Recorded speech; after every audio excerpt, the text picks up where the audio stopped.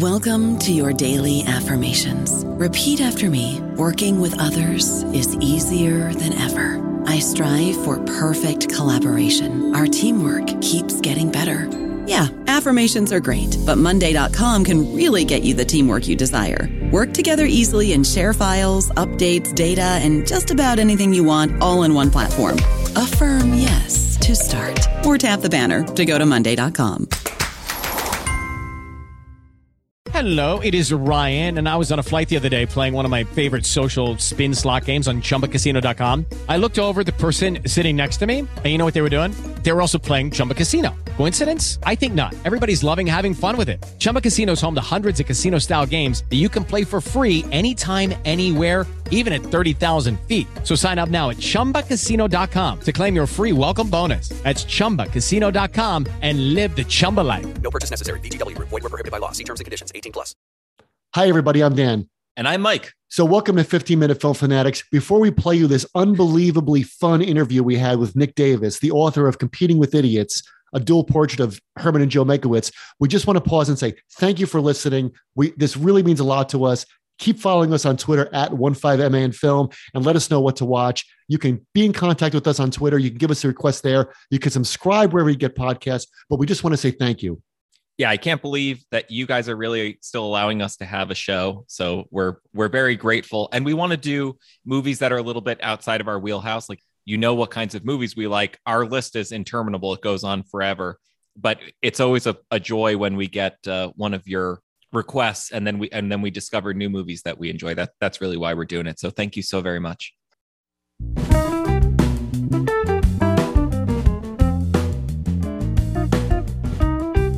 Hi, everybody. I'm Dan. And I'm Mike.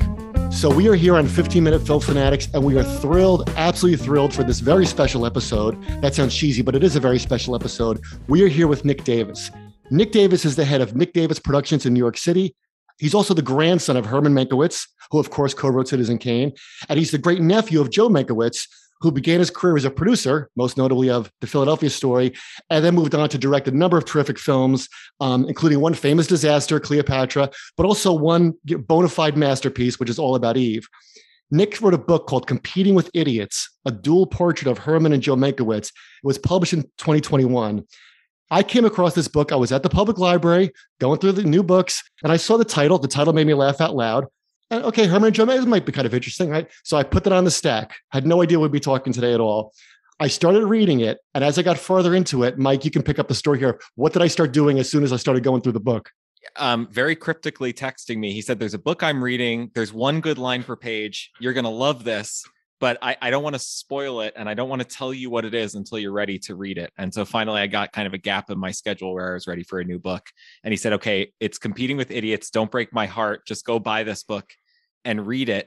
And I had to agree with him. There's so many things that I like about this book, I have some interesting things I want to ask you about the style and also the way that it made me see Joe by the end, but I was so glad that I picked it up. Yeah, I was kind of almost, harassing Mike. Did you get the book yet? Did you get the book yet? What part, did you get to the part with it? And so it was a texting labor of love. So we're so thrilled to have you here. So let's dive in. I want to set this book up for the people who may not have read it yet, but hopefully they will very soon. So, well, first, can I just say thank you? Sure, absolutely. Okay. Sorry, it's great to be here, and what a terrific story! Oh my God, that made my day. Oh, great! Well, you're making ours. So the book is set up with your adult reflection of these two guys, right? Like, so you set this up that you grew up knowing that Herman was this larger than life figure. He was like Falstaff with his appetites and his wit. He wrote the greatest movie of all time.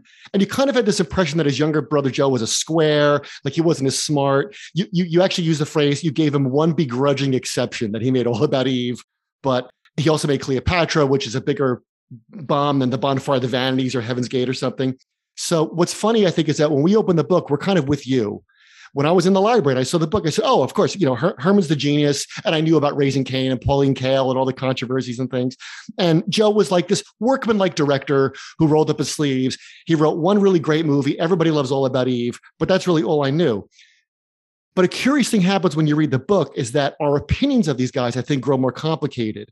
And the book's narrative starts in 1988, where Joe is getting this award from the French consulate, and you meet him and you're almost kind of taken aback that he says he was, quote, emanating nothing but gentleness and humanity. And it almost kind of like throws you for a bit.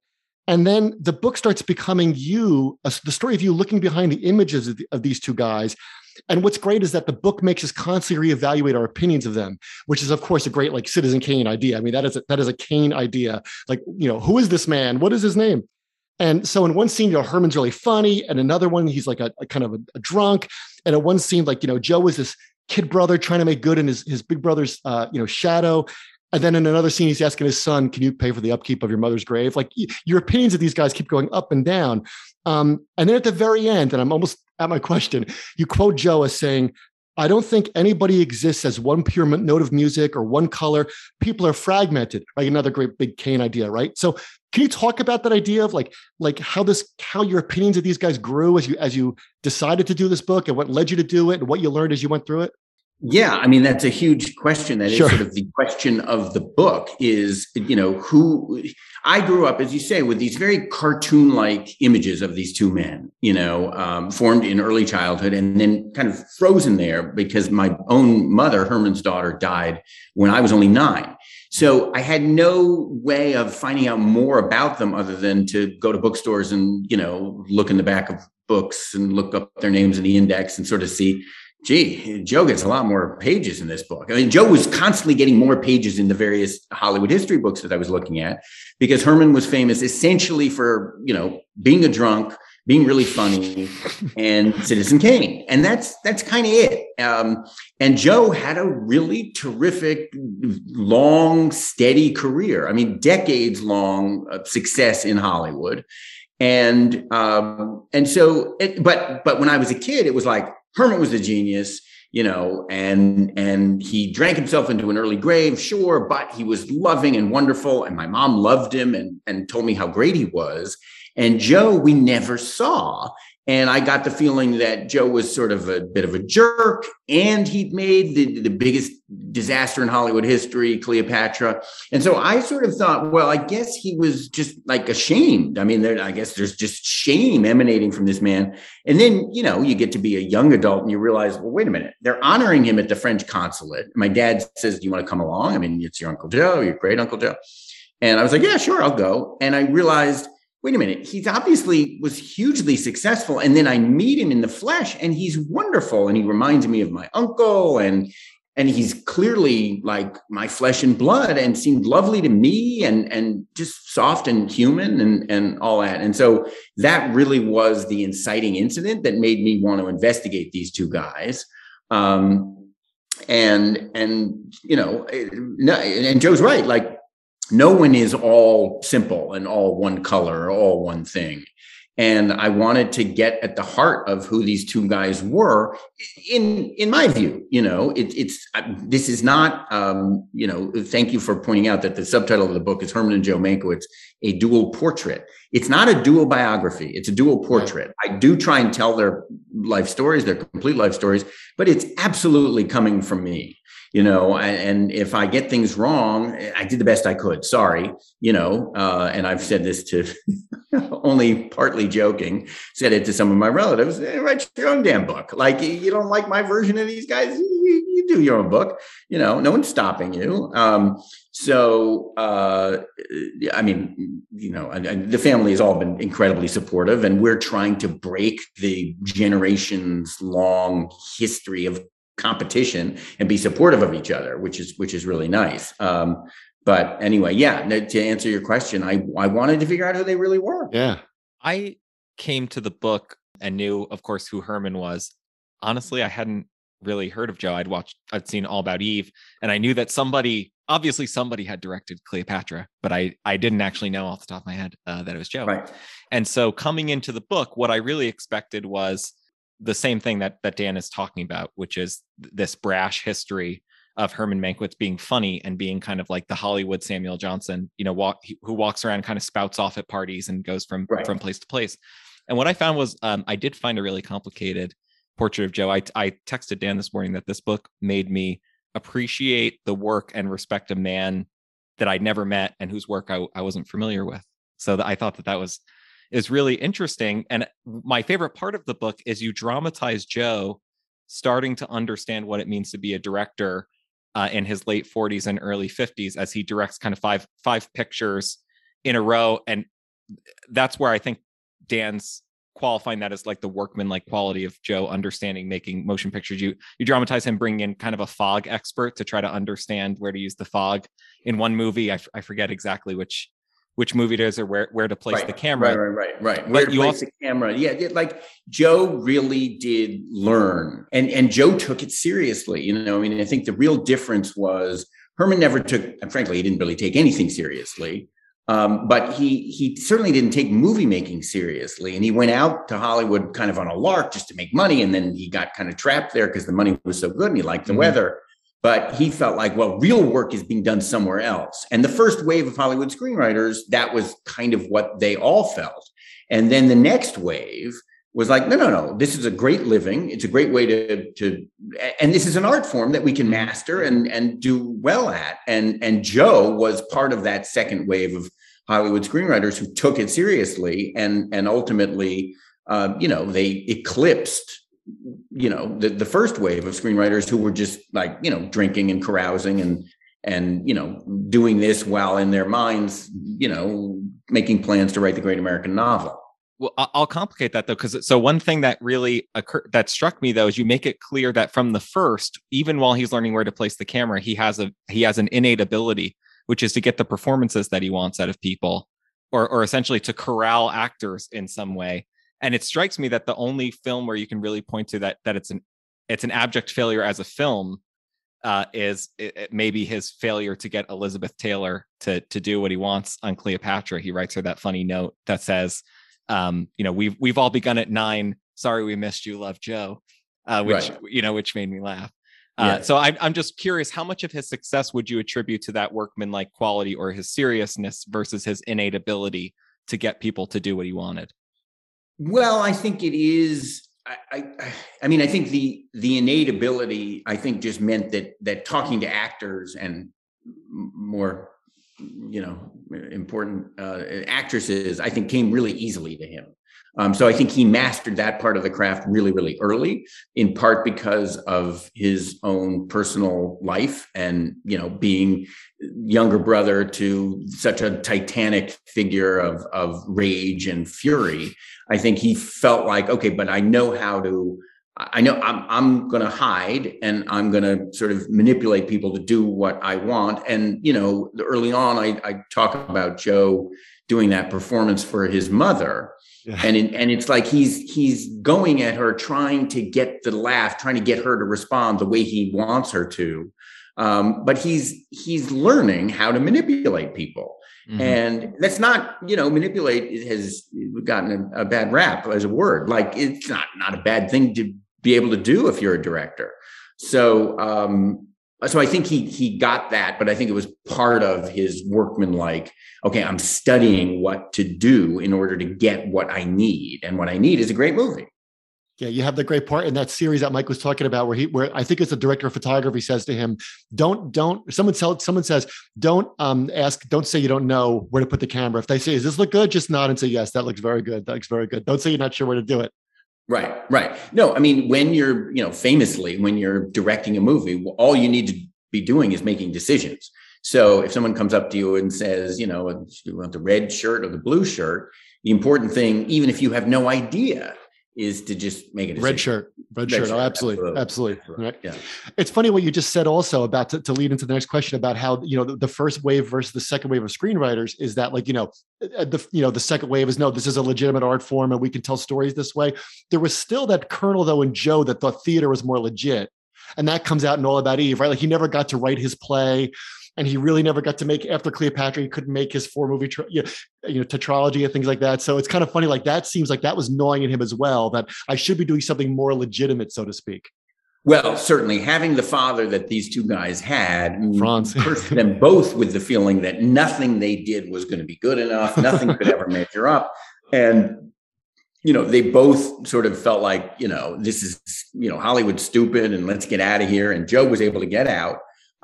He was actually younger than you said, Mike. Like, he was in his late 30s and early 40s when he was learning to direct, and then but it was the 40s.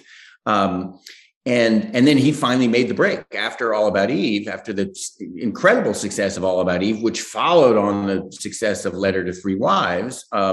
He moved to New York. He moved back east in 1950, and that was it for him. But he maintained a very successful Hollywood career for the next 2 decades, although certainly a significant drop off in clout after Cleopatra, which I go into, and both wasn't at all his fault and isn't nearly as bad as its reputation. No, absolutely. You feel bad. Your heart bleeds for him in that when he's getting the vitamin B1 shots and he's trying, you say he didn't sleep for more than 3 hours over like 18 months or, it's crazy what the pressure he was under. Yeah, it is. And I think he did an incredible job under the circumstances. And then afterwards, his career was very much in decline, or eclipse, and until Sleuth, and it's not like Sleuth is the greatest movie ever, but it's pretty entertaining. I love Sleuth. Yeah, I mean, I like it. It's actually hard to find. It's not available. There's some weird rights issue, so it can be hard to find. But it's a good movie. But after that, he didn't direct again for the last 20 years of his life. And I think he had sort of come to a kind of peace with that because he felt like, well, Sleuth is a good one to go out on. Yeah. And it is. Well, let's talk about like a good one, the idea about you're bringing up this issue about reputations, right? And as the arc of their lives and of their reputations, so to speak, intersect, we see Herman and Joe move from these moments of like incredible fame to ones where it's almost like the industry has passed them by, especially for Joe in the second half. He starts Figaro Productions. He keeps trying to have these new artistic endeavors. There's a great bit where Joe is making Sleuth and he goes to his son Tom is producing a James Bond movie and he sees like the 7 sound stages and he says what do you do on all of these? What do you guys do all day? So what I'd like to ask is like, to what degree is your book and the lives of these two men like a case study in like the vagaries of fame and of talent and what fame is like in Hollywood or anywhere? Yeah, I think that's really true. I mean, it's interesting you say, the industry had passed Joe by because really it had passed Herman by. And in the 40s, Herman's career went on this sort of graceful downward arc after getting out to Hollywood. For a time there was this burst of success and he was the toast of the town and he was the highest paid screenwriter in Hollywood and all that. And then his life and the way he lived his life, eventually he's, fired from basically every studio. And there's this graceful downward arc that is briefly interrupted by Citizen Kane and then Pride of the Yankees the next year. But really in the 40s, he was not having a good time of it at all. And I think that Joe was worried about that. And then kind of the same thing happened to him after Cleopatra, where it's like, I don't get this anymore. I don't understand what you guys are doing. And I never really respected any of it. I mean, Herman really never respected it, but this stuff is crap. I'm like, what are you doing with this blown up Yaphet Kotto, this huge inflatable Yaphet Kotto doll bobbing up near the top of the soundstage. So I think it's about success, and it's about how do you define success. And in their world, the way you define success is by, competing with the idiots that surround you, beating them. And that's the way you'll get to be happy and successful. And it drives you crazy because it's founded on nothing but, sort of success and not any kind of deeper values. I mean, there were deeper values of education and learning and stuff, but if you weren't educated, then you were an idiot, and there was no hope for you. So you had to be educated, But I don't know. It's a theme on the book is how that sort of relentless competition will destroy you if you are not careful. Well, there's that moment where Joe says to your mother, I thought you'd be a star. I thought you'd be a star. Right? And your mother says, well, I kind of feel like I am. Her exact quote is, I have 2 children and a happy marriage and I'm writing a novel. But she says that's not what he meant. Right. Yeah, no, that was actually it wasn't Joe. It was one of Joe's sons, Tom. Oh, sorry, that's right. Right. Right. Yeah, no, because I don't think Joe. Well, maybe he would have said it to her, but anyway, they'd become estranged by that point. And my mom wasn't sure why, and Tom said, "Yeah, you've kind of disappointed her." And my mother was a reasonably successful woman in her early 30s, and she was the first woman on the masthead at Time magazine, and had this successful husband and a couple of kids. And it was like, what? And by the way, she was also huge. This is not in the book, but she was a very entertaining person herself, and was sort of the life of every room she walked into. So it was an odd and sort of, it was both mean and hurtful, but also sort of off and sort of, well, yeah, right. She's not a star on the cover of Time magazine, but she's doing pretty well. So I wanted to ask a question about the book itself. One of the things Dan said to me is you're going to really enjoy the style. And, he and I, we read a lot of what I would call straight up academic literature or academic breakdowns, which of course are notorious for dragging things out or over contextualizing or overcomplicating things that should be relatively simple. And so I think what Dan meant, or the way that I interpreted it, was that this has a very easy style to enjoy. It has a very drinkable style, but without the over complexities of some of the stuff that we're used to. And one of the things that struck me is that especially some of the particular word choice in the good lines seem snappy in a way that channels both Joe and Herman's best telegrams, letters. And I was wondering if that's something that's incidental or just part of your idiom, or if it's something that you were specifically channeling, because it seems like a lot of the book is narrated over lunch. That's great. Well, that's wonderful to hear. No, I was very mindful of, I didn't want the book to be boring. And for many years it was boring, and it was being written in a very dry, boring voice because I was trying to be objective, and it was terrible. And I was putting myself to sleep. And I thought, why does anybody need this book from me? Like, this is the most, I felt like I'd been assigned this thing. And look, I don't know that we have time for this, so I don't want to turn this into a therapy session. Look, I never wanted to write. I never wanted to write at all. And I certainly never wanted to write this book. And I kind of tricked myself into doing it because I'd started a documentary about these two guys. I didn't even start it. I just had an idea, and I went to American Masters in 2002. And I said, hey, I got an idea for a documentary about these two guys, and here's the interesting thing about them. And, and they gave me a little bit of money to start doing some research. And I did some research and did a bunch of interviews on sound only with a lot of my relatives and a few of Joe's remaining friends. And then was at a party that Christmas and ran into a friend who's a book agent. I told him what I was working on. And he said, oh, let's do a book. Let's do a companion book. And I thought, yeah, great, companion book. That'll write itself. I don't need to worry about it. Anyway, long story short, I sell the contract. I have a book contract in April of 2003.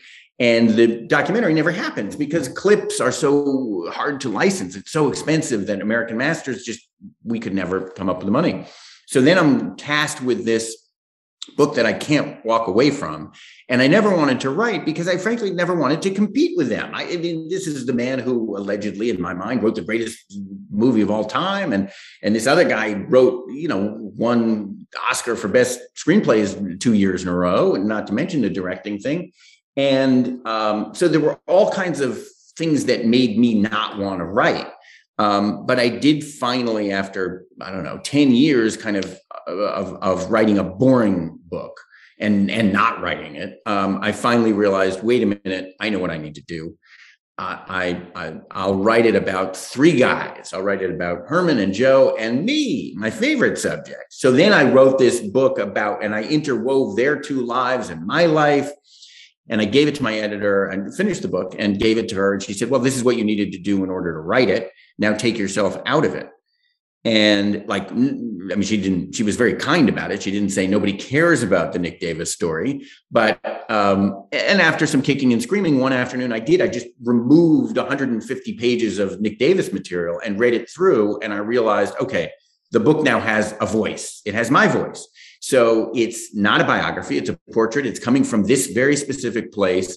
I wasn't finished with the book. I still had, a lot more years of writing to do.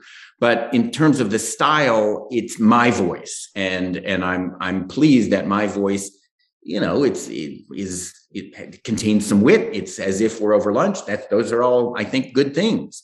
So I'm happy that the book is that people enjoy the voice, because that's all I got. I certainly did. Yeah, we certainly did, because at one point, one of my 625 texts to Mike about the book was, I remember, Mike, I said, this guy can write. Mm-hmm. Long before we knew we took it, I said, this guy can write. And that was, so I love what you just said. And I love how you keep going back to the idea that it's a portrait. So you make me think of I'll put you in good company here, James Joyce, A Portrait of the Artist as a Young Man, that it's not a photograph, it's a portrait. And the old story is that, every portrait is also a portrait of the artist. And certainly, this is not a dual biography. It's Nick Davis's impressions of these two guys as having been in that circle, as having been one of them. And that's a good segue to my next question, is that part of what makes it so terrific is that it's authored by a Mankiewicz. Like you're one of them, right? And you're like just far enough removed that you're not trying to defend the whole family, the family crest or anything, but you're also kind of an insider, and it's kind of fun in the book when we get the first person and you're like, oh yeah, that's right. He's not you kind of forget that he grew up hearing this stuff. So I say that because one theme of the book, and you alluded to this earlier, is the competition in the family. And that's something hardwired into the story about the 3 points, which I'd love you to tell our listeners, right? So, to what degree, were you conscious of that? You mentioned the family before, and you said the family was kind of supportive of the book, but what did anybody say, wow, well, Nick is really going to write this, or he's really going to do this kind of thing? Well, I mean, I don't think anybody actually believed I was going to write it. And I didn't, including you, blame them, including me. For years, it would be like, are you really doing that? And I was like, yes, I know. And it was just an albatross of I don't know if I'm going to do it. And I really, up until the moment when I had the false breakthrough of realizing, it's about me too. That was the only thing that could unlock it, was my own narcissism. Now, I do think that I tried not to overplay my hand. I hope it's not overdone. No, it's not much about me. And I like that you forget that it's by me, yeah. A Mankiewicz, that for vast stretches, I don't use the first person. And then my mother enters the story as a character, and then I'll say mom, and then mom does this, and that's kind of fun for me. But the competition was so dramatic, and I think the competition must be part of why I didn't want to write it. Because I didn't want to compete with these guys. But, the famous story, and they both got it, was you bring home a 97 on a test, and Franz Mankiewicz, the imperious German-born professor who was their father, would say, what happened to the other 3 points? Where are the other 3 points? And it wasn't funny. There's a few people I've told the story to, and they say, oh, yeah, I got that too. And it's like, yeah, I know. And I kind of got it too, but it wasn't like, hey, what happened to the 3 points? It was like, where are the other 3 points? What happened? What happened to you so that you are not perfect? You must be perfect. You must do your best. You are gifted. You are talented. And if you're not perfect, then you're not doing your best. And that will destroy people. And I think that Joe and Herman both suffered greatly for growing up feeling like, well, they had to be perfect. And, at a certain point, Herman sort of realized, well, I'm not even going to try. I'm just going to, I'll be larger than life, and everything I say will be funny. But trying to turn that into literature is going to be too hard. And I'd rather just live my life as this sort of legendary figure that people can talk about. And so the improvisational life is the life for me, and people will talk about me. And lo and behold, the years after I'm gone, they'll still be talking about me. And maybe they'll even make a movie about me. That's the kind of life I want to lead. And for a long time, frankly, that's what I thought I wanted to do. I was like, well, yeah, I'll just live a life and have people talk about me. And, that doesn't get you very far at all. Can you talk to us about the title? It's perfect. Can you tell us how you came up with that? Well, so, yeah, when Herman first got out to Hollywood, he was, lured out there in 1926 by a publicist who said, here's a contract to go do a picture about Marines, and you'll get paid $500, and it'll take you about 5 minutes. And Herman went out there and almost instantly sent back a telegram to his friend Ben Hecht that said, will you accept $300 per week to work for Paramount Pictures? The 300 is peanuts. There's millions to be grabbed out here, and your only competition is idiots. Don't let this get around. And at the time, it was silent movies, and it was really easy from Herman's point of view to write these things, and that just struck me well before I even sold the book. I mean, I pitched the book as Competing with Idiots, so that this is a fantastic title because he also famously used to refer to his brother as an idiot, and he would say, "Can you believe my idiot brother? He's directing a picture for Fox. Look at my idiot brother. He's winning in back-to-back Oscars 2 years in a row." And like you just think of everybody as an idiot if you're Herman Mankiewicz. Not everybody, but nearly everybody, and you're competing with them. And since those two ideas, competition and thinking that you're better than other people, are sort of at the heart of the story of both of these guys, it just seemed like a fun title. And I liked the I just really liked the title. Always gave me a smile. Yeah, it made me laugh. Dan, you've recently been watching. I think the last time we spoke, you were at like 5 or 6 of Joe's films. I'm wondering, Nick, especially of the other work besides All About Eve, do you have any of Joe's films that you think are worth a rewatch? I know you said Cleopatra is not as bad as everybody says, but did anything get overlooked in there?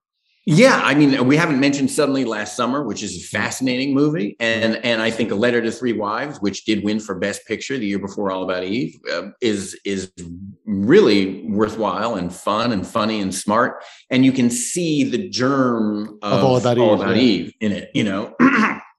It's really fun, and Kirk Douglas is great, and so is Paul Douglas, and then Linda Darnell. It's really good. I think A Letter to Three Wives is probably my second favorite Joe movie. Also, Five Fingers is really interesting. This weird sort of Hitchcockian thing he did with James Mason. Right. It doesn't quite work, but the feeling is really good. A lot of them are really good. I've had the same thing. I recently saw People Will Talk with Cary Grant, and that's a fascinating film just to watch and think about, okay, what was going on in everyone's mind when he they described the movie to me, and I thought he was pranking me. I said, that's not a movie. Yeah. And he said, no, it is. I can prove it to you. But it took me at least 10 minutes to accept that wasn't a joke, especially because we love Cary Grant. But I don't know how that movie could have gotten buried, because I've seen like 100 Cary Grant movies. Because he's so unlikable, and he's just being a pompous ass, 98% of the time.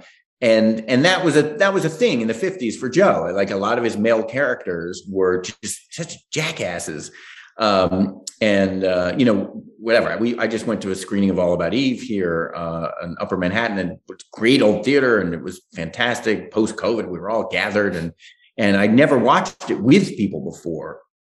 And the reactions to the two male figures who aren't Addison DeWitt, Bill Sampson and Lloyd Richards, they're just so dull, these guys, and they're just pompous dullards. But the reactions were really hilarious in the crowd.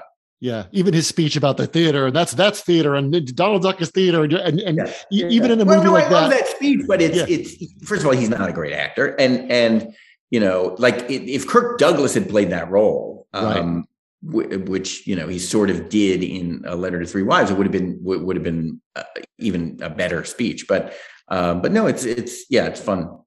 Great. Well, thank you so much for speaking to us about this book. We urge it upon all of our listeners. Competing with Idiots, Herman and Joe Mankiewicz, a dual portrait by Nick Davis. You can get it anywhere. We heartily recommend it. Mike?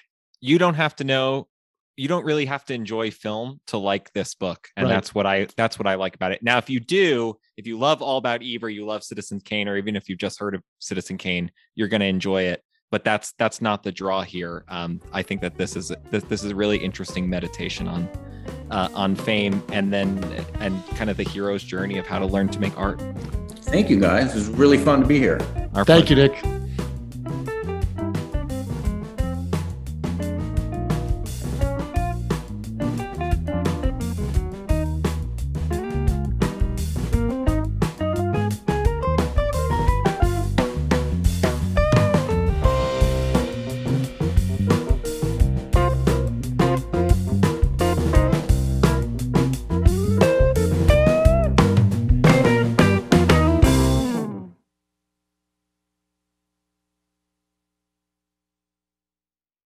With Lucky Land Slots, you can get lucky just about anywhere. Dearly beloved, we are gathered here today to... Has anyone seen the bride and groom? Sorry, we're here. We were getting lucky in the limo and we lost track of time. No, Lucky Land Casino, with cash prizes that add up quicker than a guest registry. In that case, I pronounce you lucky. Play for free at LuckyLandSlots.com. Daily bonuses are waiting. No purchase necessary. Void where prohibited by law. 18+. Terms and conditions apply. See website for details.